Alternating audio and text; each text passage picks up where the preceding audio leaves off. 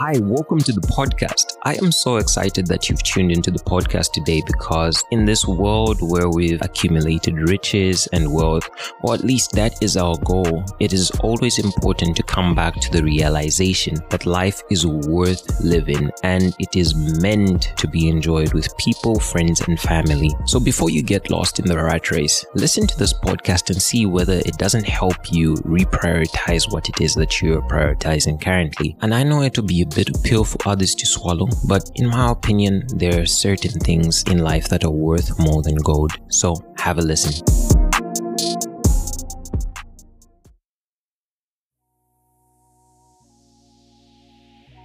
So earlier on this week, me and my father sat down and we had a conversation about life, and he was basically giving me a rundown of things because I kept on asking him a question. How do people make money? Because I've been in the industry for maybe 15 years and the idea of accumulating wealth or accumulating riches seems to be eluding me, despite the fact that I've worked in industries that should be the money boomers. Businesses that I was trying to think of did not really accumulate that much fund, and so I started to study other people's businesses, and upon looking at them I started to see that they could be struggling. They felt like they were tundembas or kiosks, and that never really led into anything more than just feeding the family or getting one or two fancy cars. But I was talking about how can you become rich in this particular day and age, despite the fact that the economy could have been going wrong. And you know, it was a shocker, but suddenly my dad changed his mood and he was so attentive and listened to everything that he said.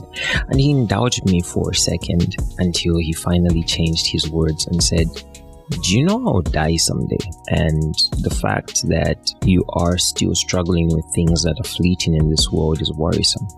At that particular moment, I paused myself and realized, what was the main reason for me thinking about this?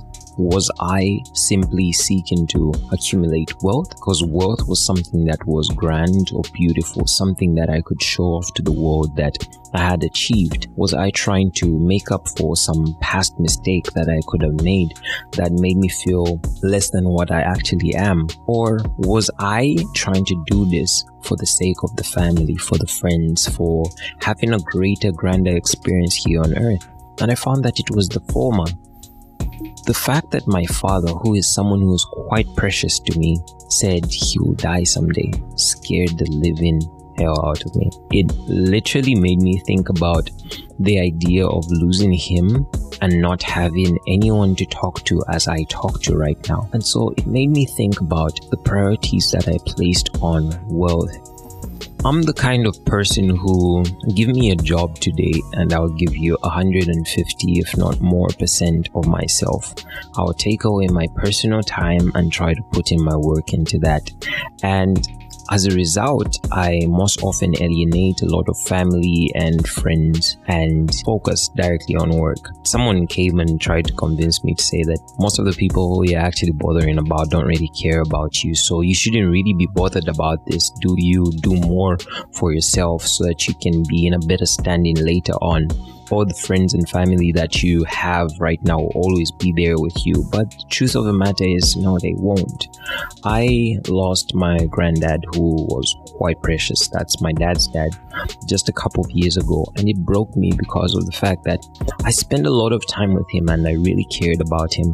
But I never really had that much chance to get deeper into the conversations. And someone would argue, more especially from my family, that we did have the deep conversations. And he ensured before his dying day that he came to visit me and he spent time with me, he spent time with my son, and he spent time with the whole family at the time, telling us about his desires for the family and reaffirming us concerning our destiny. And it felt so good because this is a person who has survived an age that should have claimed his life otherwise. He was born in the 1920s or earlier, and he died at the age of 84, which should be something worth celebrating. But I still went to his gravesite and said, "Gone too soon," because it made me realize that there was more potential in him to do so much more. But then at the same time, he had one mindset in his head, which was deny yourself because you've got a generation to mold.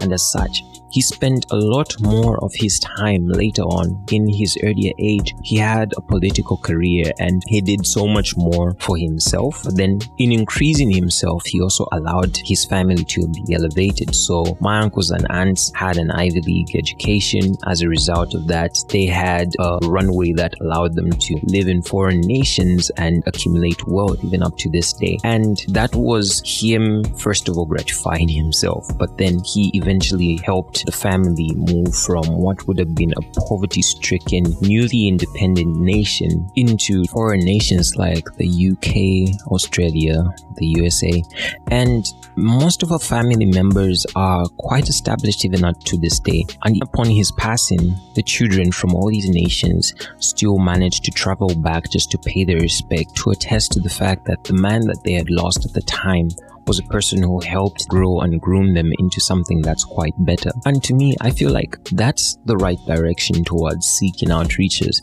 because there are things that are quite important in this world. A lot of people believe that each and every day we need to fight tooth and nail against people who could be on our side. But I'd like to remind you, a war that is fought from in within is already lost. So if you fight your own people, that's your own family, your own colleagues at work, your own countrymen, your own neighbors, you are losing the grander battle, which is the battle to secure the standing of your nation, your family. You alone might stand a little bit better, but then who are you fighting as a single being against the world? In the grand scheme of things, it's not quite a smart idea. My encouragement today is to say each and every one of us should spend some time with the friends, with the family, with the people who we love. Or if we can't spend physical time with them, let us have them at the back of our minds. Try to see how our achievements today can help elevate each and every one of those important pieces of our lives, even before God.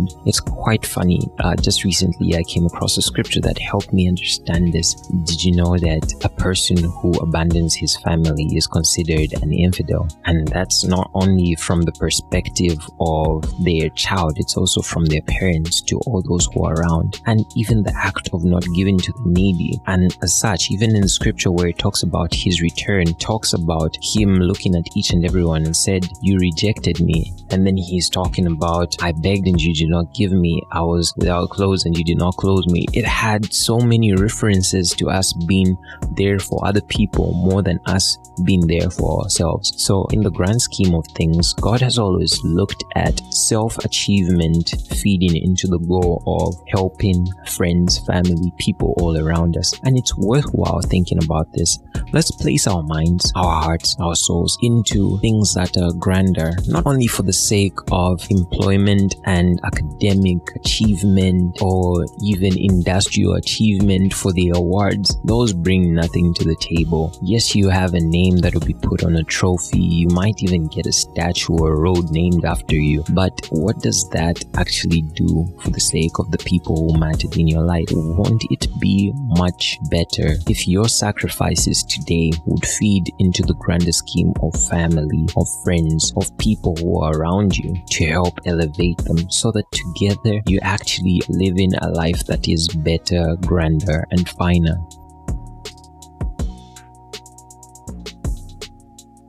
I'm out of time. Thank you so much for listening to the podcast. My desire for this podcast was to remind each and every one of us that there is more to life than just trying to increase on our individual capacity. It is more worthwhile to give to the friends, to the family, to the people all around us who mean so much. Imagine a world without people. It would be dull, don't you think? So then how much more brighter would the world be if we added vibrance to the people who are all around us, who we care about, who add color to the world that we live in? So go out there, be great, be loving, be passionate, and love the people who are around you as your friends and family. Give if you have to. And remember, this has been Living from the Negatives podcast with Victor. Have a great day.